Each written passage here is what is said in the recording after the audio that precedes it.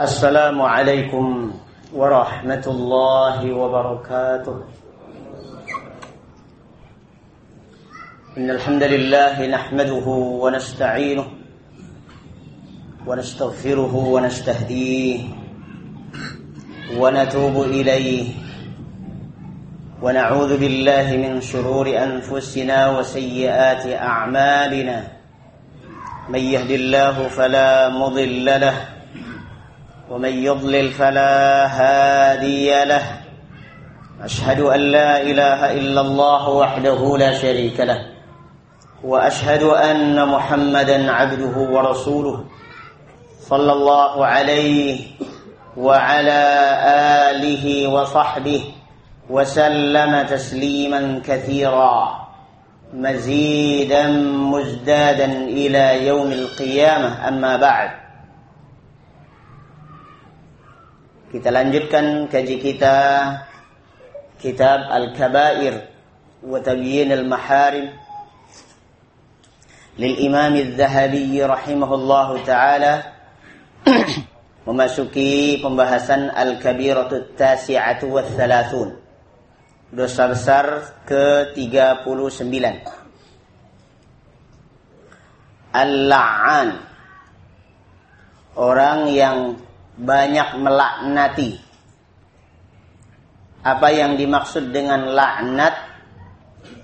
Laknat adalah doa kejelekan, mendoakan jelek agar orang itu sial, dijauhkan dari rahmat Allah Azza wa Jalla.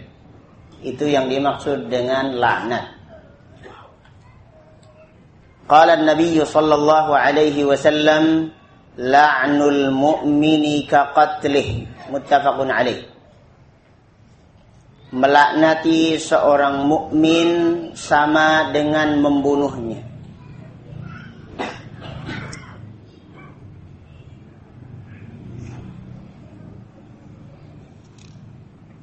Kemudian Nabi alaihi salatu wassalam juga bersabda, laisal mu'minu bit-ta'ani walal la'ani walal fahishi walal badhi. Seorang mukmin bukanlah orang yang sering menta'an. Ta'an asal maknanya adalah menusuk dengan tombak. Di sini maksudnya adalah menusuk seseorang dengan ucapan-ucapannya yang bernada memfitnah, tuduhan-tuduhan keji, menusuk kepribadian seseorang dengan tuduhan-tuduhan keji. Itu namanya ta'an. Tidak layak diucapkan oleh seorang mukmin. Seorang mukmin bukan orang yang memiliki karakter seperti itu. Walal la'an, tidak pula mudah mendoakan jelek kepada orang lain, melaknati. Walal fahishi, dan lisannya tidak berkata-kata jorok, hal-hal yang bersifat porno, lisannya terjaga dari kalimat-kalimat seperti itu. Walal badhi, dan tidak pula lisannya berkata-kata keji yang bersifat caci maki. Nampak sekali dari hadis ini bahwa lisan-lisan yang seperti itu tidak layak sebagai lisan seorang mukmin. Maka seorang mukmin, orang yang juga lisannya menyejukkan dan orang lain tidak tertusuk dengan kata-katanya. Tentang laknat, Allah Azza wa Jalla mewahyukan kepada Nabi alaihi salatu wassalam satu ilmu ghaib. Dinyatakan oleh Nabi sallallahu alaihi wasallam, innal 'abda idza la'ana syai'an sa'idatil la'natu ila sama.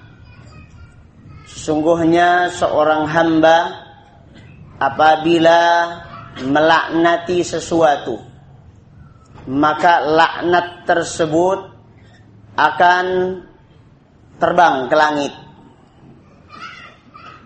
Fatughlaqu abwabus sama'i dunaha, maka tertutuplah pintu-pintu langit tidak menerima laknat tersebut. Tsumma tahbitu ilal ardi fatughlaqu abwabuha dunaha, kemudian laknat itu karena tidak dapat tempat di langit, maka dia balik ke bumi. Ternyata pintu-pintu di bumi pun tertutup bagi laknat tersebut. Akhirnya mencari kompensasi, dia lari kemana? Tsumma ta'khudhu yaminan wa shimalan, kemudian belok kanan belok kiri. Fa idza lam tajid masaghan raja'at ila alladhi lu'in in kana ahlan lidzalik. Maka apabila laknat tersebut tidak mendapatkan tempat di langit maupun di bumi, maka akan mengenai orang yang dilaknati jika orang tersebut pantas mendapatkan laknat itu. Wa illa raja'at ila qailiha, kalau laknat tersebut tidak sepantasnya diterima oleh orang yang dilaknati, maka laknat itu akan berbalik kepada orang yang melaknatinya. Maka berhati-hati dengan lisan yang tidak bertulang ini.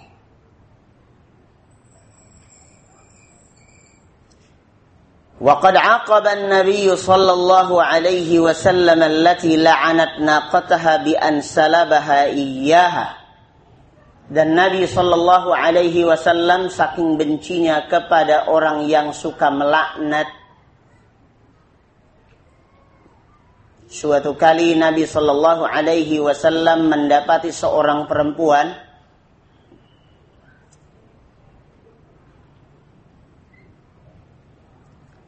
sedang mengendarai unta. Mungkin marah kepada untanya, entah kenapa. Lalu disumpah-sumpahi, dilaknati unta tersebut. Maka akhirnya oleh Nabi sallallahu alaihi wasallam dinyatakan kepada para sahabatnya, khudhu ma 'alaiha wa da'uha fa innaha mal'una. Kalau begitu suruh turun itu ibu itu. Kemudian rampas semua yang dia bawa itu di atas unta itu, dan unta itu biarkan dia jalan sendiri. Maka setelah itu nampak unta tersebut berjalan di tengah-tengah manusia, tidak ada yang berani mendekati karena telah dilaknati. Dan ibu itu juga akhirnya tidak dapat tumpangan. Kemudian masih tentang laknat dan merusak kehormatan orang lain. Kata Nabi sallallahu alaihi wasallam, "Inna arbar riba istitalatul mar'i fi 'irdi akhihi muslim." Sesungguhnya riba yang paling riba,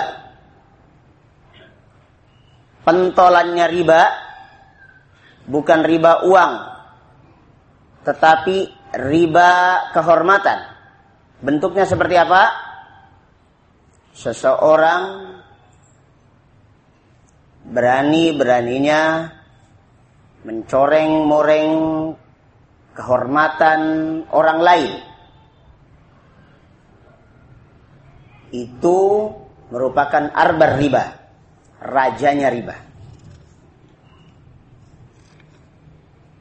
Selanjutnya kita masuki pembahasan Al-Kabiratul Arba'un. Dosa besar ke-40. Al-ghadiru bi amirih wa ghairu dzalik. Yang mengkhianati pemimpinnya. Orang yang berkhianat kepada pemimpinnya. Pemimpin itu diangkat dengan baiat, dengan diberikan loyalitas, maka ketika sudah diangkat, rakyat sesungguhnya harus memberikan loyalitas kepadanya. Allah Azza wa Jalla berfirman dalam surah Al-Isra ayat 34, wa aufu bil ahdi innal ahda kana mas'ula. Dan tepatilah perjanjian, sesungguhnya perjanjian itu akan dimintai pertanggungjawaban. Jazakallah. Kemudian orang yang mengkhianati pemimpinnya merupakan salah satu indikator bahwa orang tersebut adalah munafik. Disebutkan oleh Nabi alaihi salatu wassalam, arba'un man kunna fihi kana munafiqan haqqa. Ada 4 karakter yang apabila terkumpul semuanya dalam pribadi seseorang, berarti dia munafik hakiki. Man idza haddatsa kadzab. Orang yang apabila berbicara biasa bohong. Wa idza tumina khan. Dan apabila diamanati berkhianat. Wa idza ahada ghadar. Dan apabila membuat perjanjian dia menyelisihi janji. Wa idza khasama fajar. Dan apabila bersengketa dengan orang lain, mengambil cara apapun yang penting menang.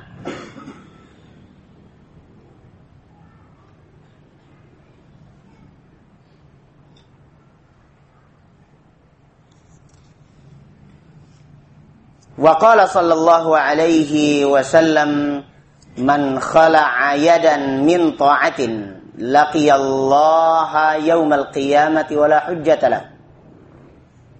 Barang siapa yang mencabut loyalitasnya kepada pemimpinnya di dunia, yang telah dia pilih, dia berikan loyalitas di awalnya, maka dia akan bertemu dengan Allah hari kiamat tidak memiliki hujjah, tidak bisa beralasan. Wa man mata wa laysa fi 'unuqihi bai'atun mata mitatan jahiliyah. Dan barang siapa yang mati dalam keadaan tidak terikat dengan bai'at kepada pemimpinnya, tidak punya loyalitas, menjadi separatis,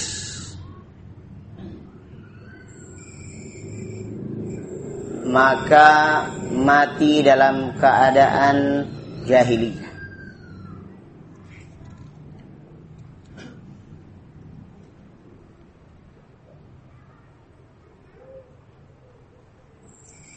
Wa qala man ahabba an yuzahzaha 'anil nar wa yudkhalal jannata falta'tihi maniyatuhu wa huwa yu'minu billahi wal yawmil akhir. Barang siapa yang ingin dijauhkan dari neraka dan dimasukkan ke dalam surga, maka jangan keburu mati sebelum beriman kepada Allah dan hari akhir. Haruslah mati dalam keadaan beriman kepada Allah dan hari akhir. Jadikan itu modal. Wal ya'ti ilan nasil ladzi yuhibbu an yu'ta ilaih. Dan bergaullah dengan sesama manusia dengan cara yang baik, sebagaimana kamu ingin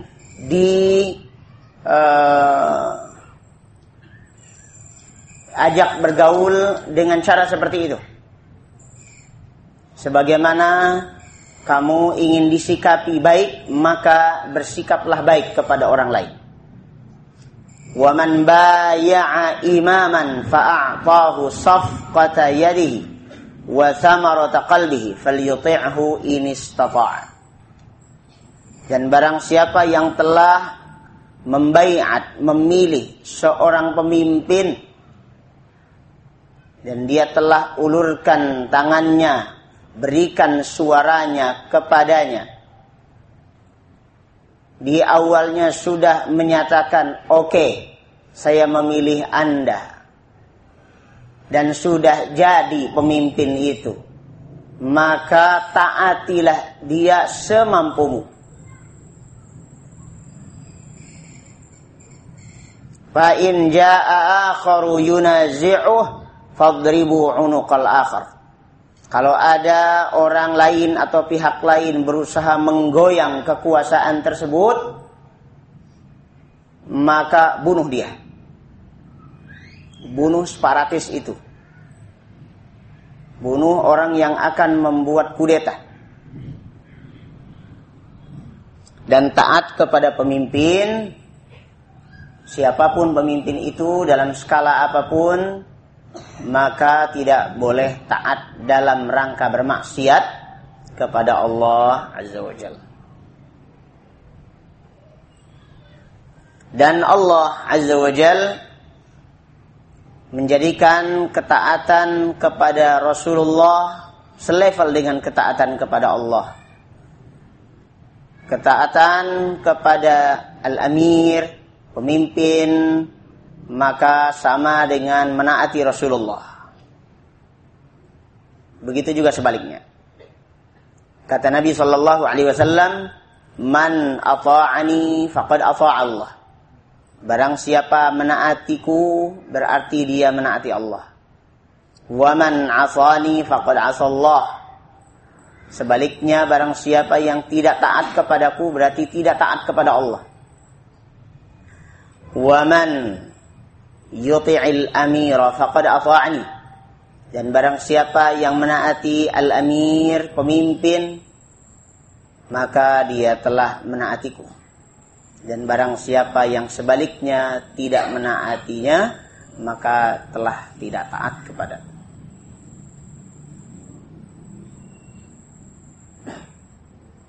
Hadis-hadis ini tentang baiat, tentang ketaatan kepada amir, telah dimanfaatkan oleh sebagian kaum muslimin, membuat kelompok baru dan membuat istilah-istilah di dalam kelompoknya. Ini imam, ini amir, ini harus baiat.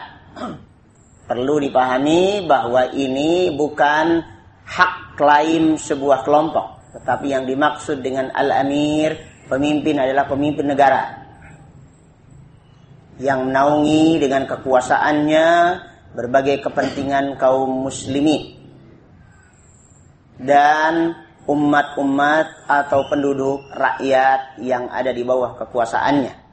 Bukan semacam pemerintah bayangan, ya, ada gubernur bayangan, punya bupati sendiri. Bukan itu yang dimaksud.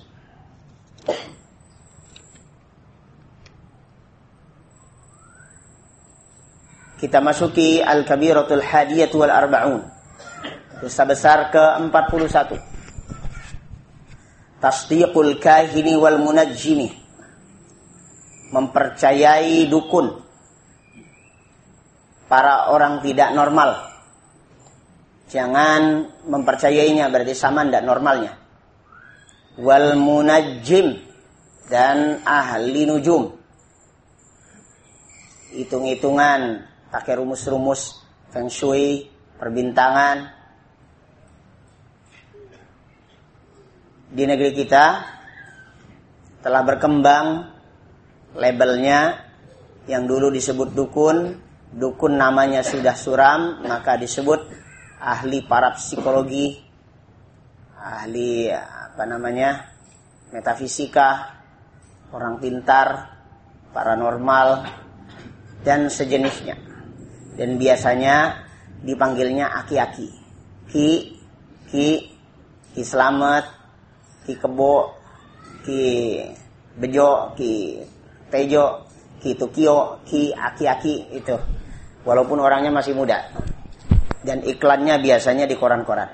Dan sekarang sudah merambah dunia elektronik, broadcasting by TV.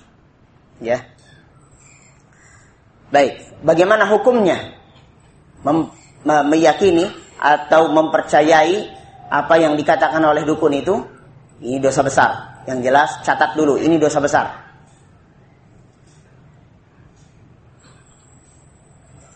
Pertama perlu dipahami bahwa para orang tidak normal yang suka memberitahu masalah-masalah gaib dinyatakan oleh Allah Azza wa Jalla dalam surah Al-Jin ayat 26 sampai 27. Alimul ghaibi fala yuzhiru ala ghaibihi ahada illa man irtada mir rasul. Allah lah pemilik pengetahuan tentang segala yang gaib, dan tidak Allah tampakkan kegaiban-kegaiban itu kepada siapapun kecuali kepada orang yang Allah ridhai di antara rasul-rasulnya.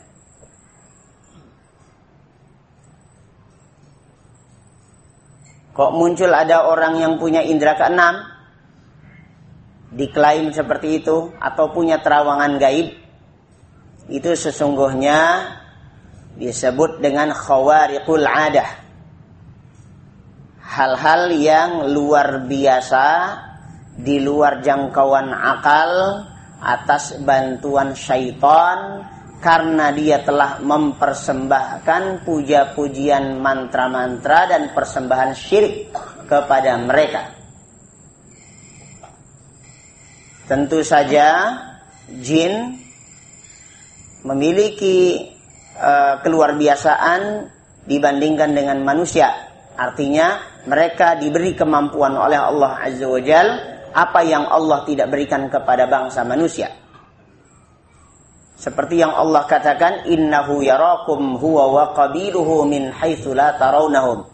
Sesungguhnya dia, bangsa jin itu, bisa melihat kalian di mana kalian tidak bisa melihat mereka.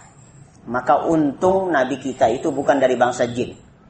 Nabi kita dari bangsa manusia. Coba kalau Nabi, Rasul yang diutus kepada kita itu dari bangsa jin, mungkin kalau kita ingin belajar tafsir, harus nyari orang kesurupan dulu. Dan mungkin parameter orang itu semakin soleh kalau semakin sering kesurupan. Dan tentu itu tidak benar. Kemudian kata Nabi SAW, man ata arrafan au kahinan, barang siapa yang mendatangi tukang ramal ataupun dukun, fasaddaqahu bima yaqul, lalu dia percaya dengan apa yang dikatakan, faqad kafara, berarti telah kafir, bima unzila ala Muhammadin sallallahu alaihi wasallam, terhadap ajaran Nabi Muhammad sallallahu alaihi wasallam. Kafir terhadap ajaran Nabi Muhammad sallallahu alaihi wasallam. Itu hukumnya. Yang kedua, kata Nabi sallallahu alaihi wasallam, man ata arrafan, barang siapa yang mendatangi peramal, ahli nujum, hitung-hitungan, feng shui, ya, atau orang-orang yang suka menebak-nebak untuk kita, Anda karena bintangnya Virgo atau Libra atau Scorpion atau kadal busuk dan sebagainya, bintang-bintang semacam itu. Nah, kemudian dikasihnya ramalan-ramalan cuacanya, ya, cuaca keuangan Anda mendung, cuaca asmara membara, cuaca keuangan defisit 25 juta dan sebagainya. Itu ya, kalau datang kepadanya fasa'alahu an syai'in fasaddaqahu, lalu nanya kepadanya dan dia percaya, lam tuqbal lahu salatu arba'ina yauman, tidak diterima sholatnya 40 hari. 40 hari kali 5 berapa tuh? 200 kali sholat tidak diterima. Ibarat padi itu gabung, polos, tidak ada isinya. Sholatnya iya, sekedar SKJ, senam kesegaran jasmani, poco-poco, ya, sekelas itu. Jadi sholatnya tidak ada maknanya. 40 hari berarti 200 kali sholat. Dan hadisnya sahih dalam riwayat Al-Imam Muslim. Mungkin ada orang yang maniak ilmu, dia yang penting tahu aja gitu, pengen tahu, maka dia mempelajari ilmu-ilmu seperti itu, tapi bukan untuk diamalkan misalnya. Kalaupun tidak diamalkan, dipelajari ilmu tersebut, kata Nabi SAW, man iqtabasa syu'batan minan nujum, iqtabasa syu'batan minas sihir. Barang siapa yang mengambil ilmu walaupun sebagian dari ilmu nujum, ya, maka sesungguhnya dia telah mengambil bagian dari ilmu sihir. Dan ilmu sihir itu penuntut ilmunya kafir, dinyatakan oleh Allah Azza wa Jalla dalam surah Al-Baqarah ayat 102. Cukup sampai di sini dulu untuk memberi kesempatan kepada bapak-bapak, ibu-ibu yang ingin bertanya. Kita masih punya waktu sekitar 20 menit insyaallah. Dipersilahkan bertanya.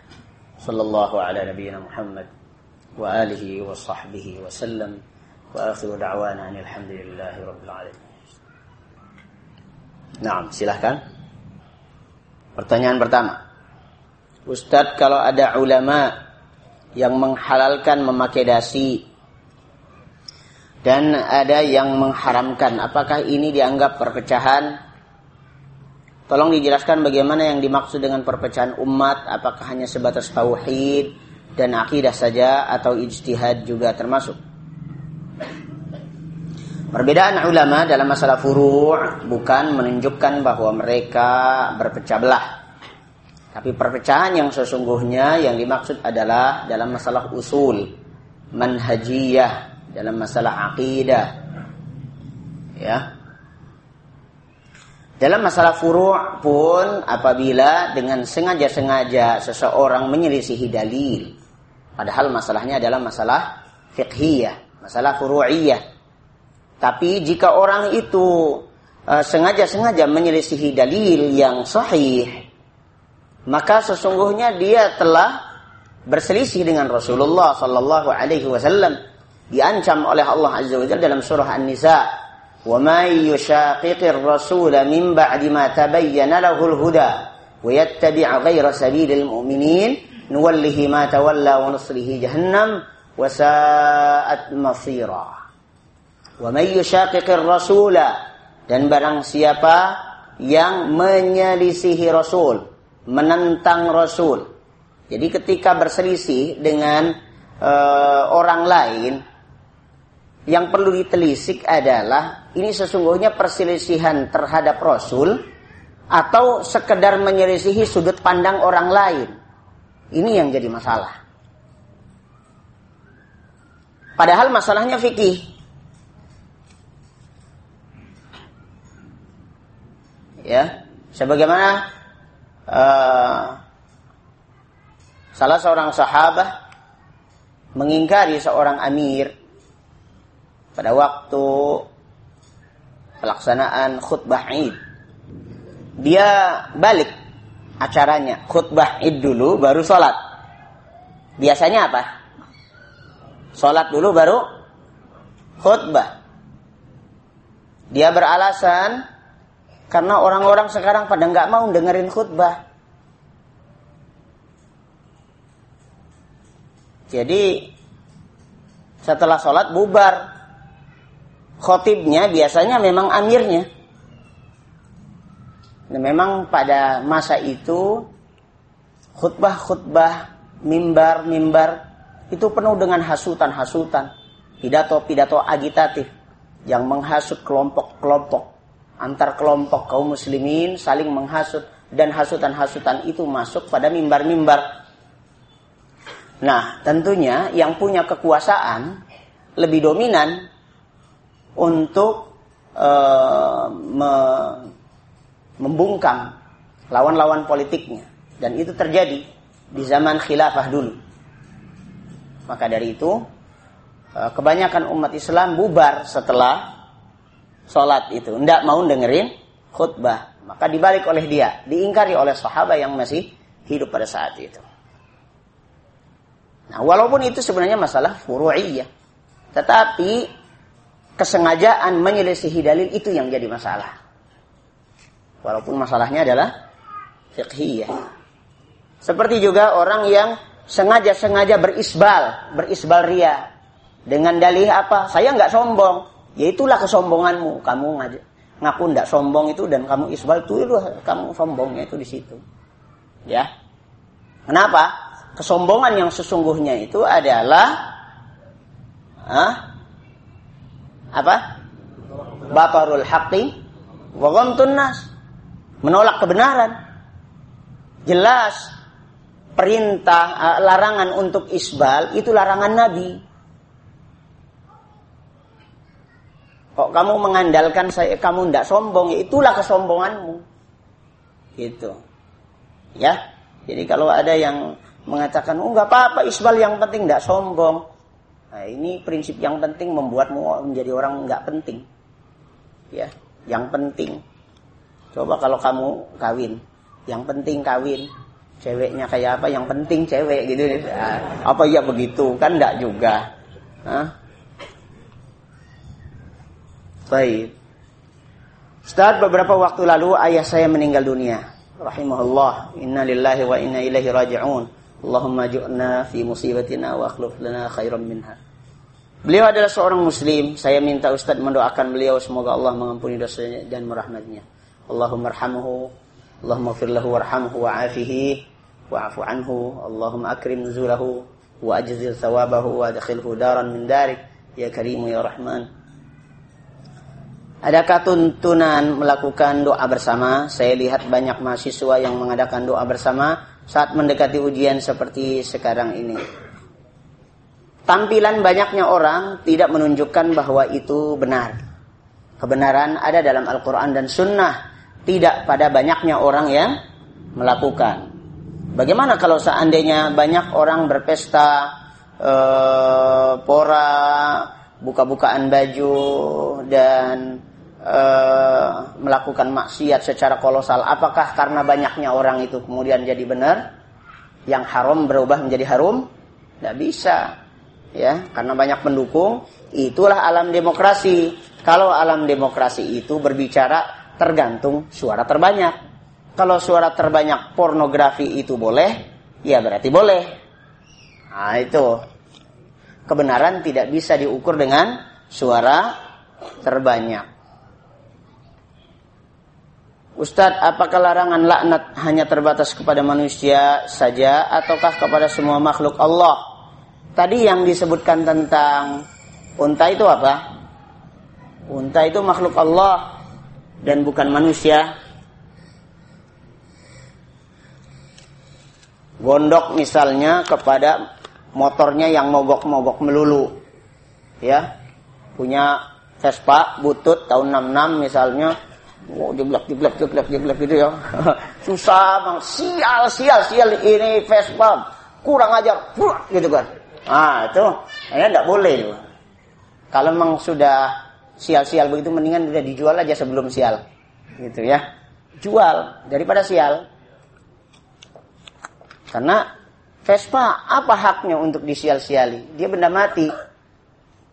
Sehingga kalau laknat itu kemudian ke atas, mentok, ke bawah, mentok, bulak-balik nyari mangsa. Vespa buat apa dilaknati? Akhirnya laknat itu balik lagi ke pemilik Vespanya. Ya. Masya Allah, ini curhat apa surat cinta ini? Dengarkan. Tapi semoga yang menulis surat ini mendapatkan hidayah lewat penjelasan kami saat ini, dan saya berharap sesuai dengan hadis yang Nabi SAW sampaikan kepada Ali ibn Abi Thalib radhiyallahu anhu, la an yahdiyallahu bika rajulan wahidan khairul laka min humurin na'am. Sungguh kalau Allah berikan hidayah kepada seorang saja, satu orang saja dapat hidayah lewat penyampaianmu, lewat tanganmu, maka sungguh kamu telah mendapatkan harta yang jauh lebih berharga daripada harta terprestisius. Yang paling prestisius di zaman itu adalah unta merah. Di sini sekarang apa? Lexus, Elgrand, Valver, vel apa dong? Velvare. Ya, 2 miliar. Onta aja onta. Baik, kita dengarkan curhatnya ini apa. Ustadz, saya mau bertanya tentang mengambil anak angkat. Baru-baru ini orang tua saya mengambil anak angkat yang masih bayi berkelamin perempuan. Ibu kandung anak ini merasa tidak sanggup meliharanya karena ayah kandung anak ini ternyata punya istri pertama. Ibu kandung anak ini sebelumnya tidak pernah tahu kalau dia dijadikan istri kedua. Ia merasa tidak rela karena dibohongi. Karena alasan inilah begitu anak ini dilahirkan, ibu kandungnya menyerahkan anak ini kepada orang tua saya. Selain itu mungkin juga ibu kandung anak ini merasa tidak mampu membiayai hidup anak ini. Setahu saya agar anak ini bisa menjadi mahram kami, maka ibu saya harus menyusui anak ini sampai kenyang. Tapi ibu saya sudah berusia 50 tahun lebih, sehingga tidak bisa menyusui lagi. Apakah mengangkat anak dengan jalan seperti ini diperbolehkan? Bagaimana caranya supaya anak ini bisa menjadi mahram kami? Jika anak ini memang tidak bisa menjadi mahram kami, maka bagaimana sikap kami kepada anak ini jika ia sudah balik nanti? Cara tadi bukan sebuah terobosan, tetapi sesungguhnya adalah suatu cara yang hakim, cara yang bijak, cara yang pas. Ya, karena mengangkat anak sesungguhnya tidak boleh kalau dalam makna dia diadopsi menjadi anak dengan silsilah keturunan, si fulan ibnu fulan. Ya, tetap dia adalah anak orang.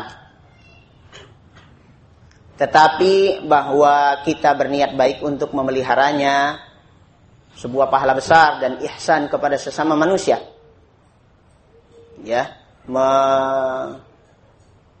membantu kesusahan orang lain.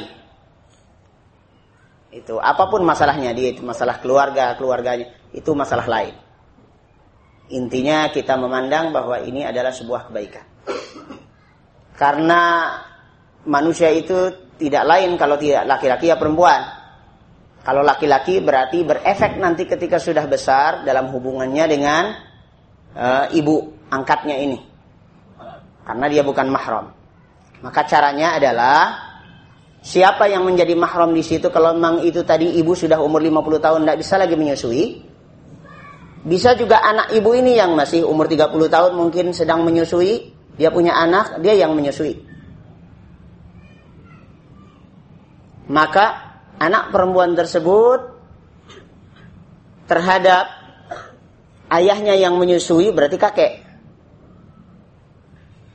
Karena apa? Allah Azza wa Jal mengharamkan atas dasar radha'ah, atas dasar persusuan, sebagaimana yang Allah haramkan atas dasar nasab. Karena diharamkan, maksudnya diharamkan menikahinya, maka menjadi mahram. Itu cara yang benar.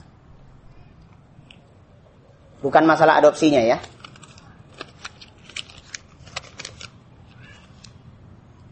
Ustadz, saya pernah mendengar bahwa setiap manusia ada jin dalam dirinya. Apa itu benar? Bisa dijelaskan bagaimana jin itu bisa masuk ke dalam diri manusia atau kesurupan?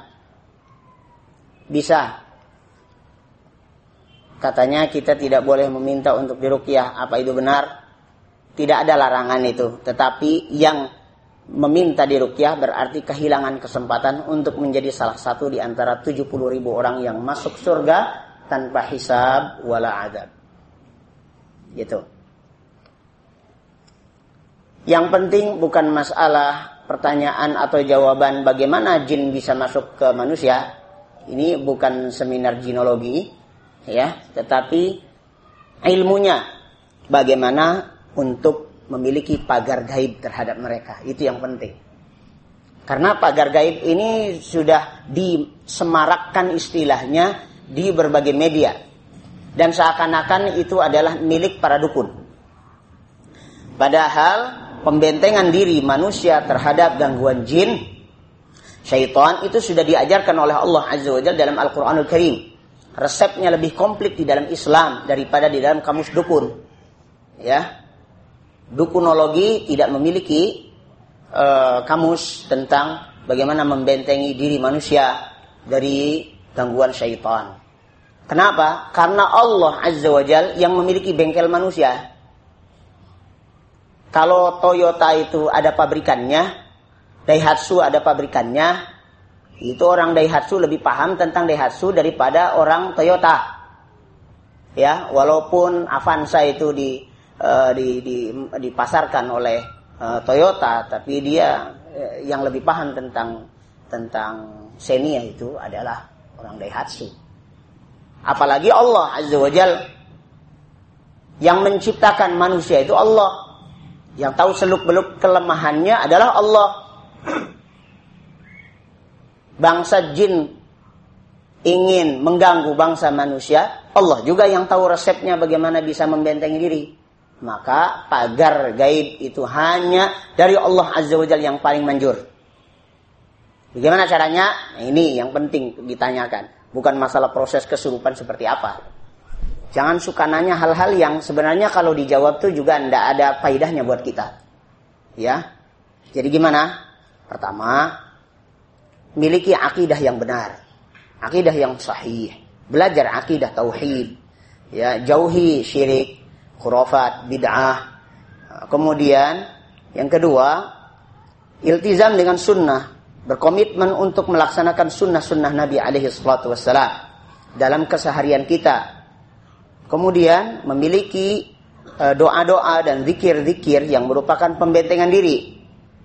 Ada zikir pagi, zikir sore, zikir ba'da salat, ya zikir atau bacaan sebelum masuk WC, keluar WC, sebelum tidur, bangun tidur dan sebagainya. Hal-hal itu patut dipelajari dan diamalkan. Tuh. Terutama ayatul kursi.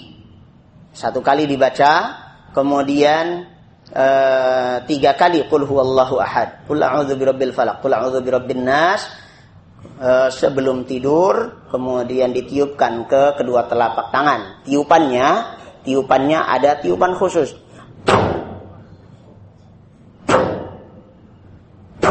Begitu, ada frostnya sedikit. Jangan begini. Ya, ini ngemposnya juga beda, ya. Kalau ini niup yang seperti ini ngempos nih, namanya. Jadi tiupan yang ada frostnya sedikit, gitu. Nah, tampilannya itu kayaknya kok sama aja dengan dukun, enggak. Ini, ya, ini sesuai dengan sunnah, ya. Baik, kemudian diusapkan ke wajah, kemudian ke seluruh kepala, ke seluruh bagian depan yang memungkinkan dijangkau dan belakang. Kemudian ba'dal maghrib dan ba'das subuh itu dibiasakan seperti itu juga tanpa mengusap wajah lagi kalau ba'dal maghrib dan ba'das subuh. Itu diantaranya, ya. Adapun masalah tafsirnya ayatul kursi dan qul huwallahu ahad, qul a'udzu birabbil falaq, qul a'udzu birabbin nas. Kenapa kok berkhasiat seperti itu? Tunggu tanggal tayangannya entah kapan. Bagaimana hukumnya demo besar-besaran untuk menuntut mundur presiden? Seperti yang terjadi saat ini termasuk berkhianat pada pemimpin? Ya. Ini tidak seyogianya kaum muslimin melakukan seperti itu. Ya. Bagaimana dengan menyindir presiden, misalnya pengumpulan koin untuk presiden seperti yang terjadi beberapa waktu lalu? Saya ingin menasehati diri saya sendiri dan teman-teman kaum muslimin untuk tidak ikut-ikutan dalam carut-marut seperti itu.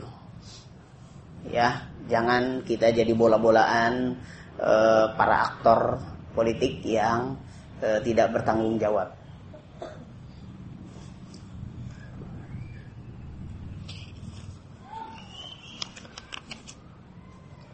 Ustaz, bagaimana jika kita sering berkata berbau laknat kepada orang lain namun karena kebiasaan ataupun karena bercanda?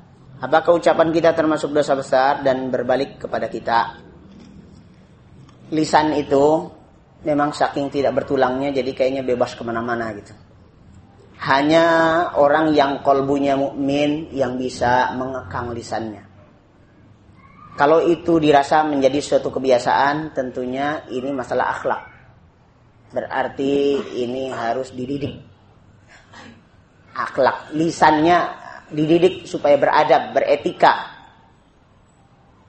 Makanya Abu Dzar Al-Ghifari radhiyallahu an ya sampai narik-narik lisannya ini yang mengakibatkan saya hancur ini gitu. Dan ada seorang hakim, orang yang bijak, dia diberi uang untuk membelikan daging di pasar. Datanglah dia, yang dia bawa, yang dia belikan itu lidah. Keesokan harinya diminta lagi ke pasar, lidah lagi yang dia beli. Kenapa? Bukan mau bikin sate Padang, ya. Orang Arab kok tahu sate Padang? Tidak. Masalahnya apa? Ini lidah ini ya harus menjadi harus menjadi pelajaran. Ini bisa berproduksi positif, bisa berproduksi negatif.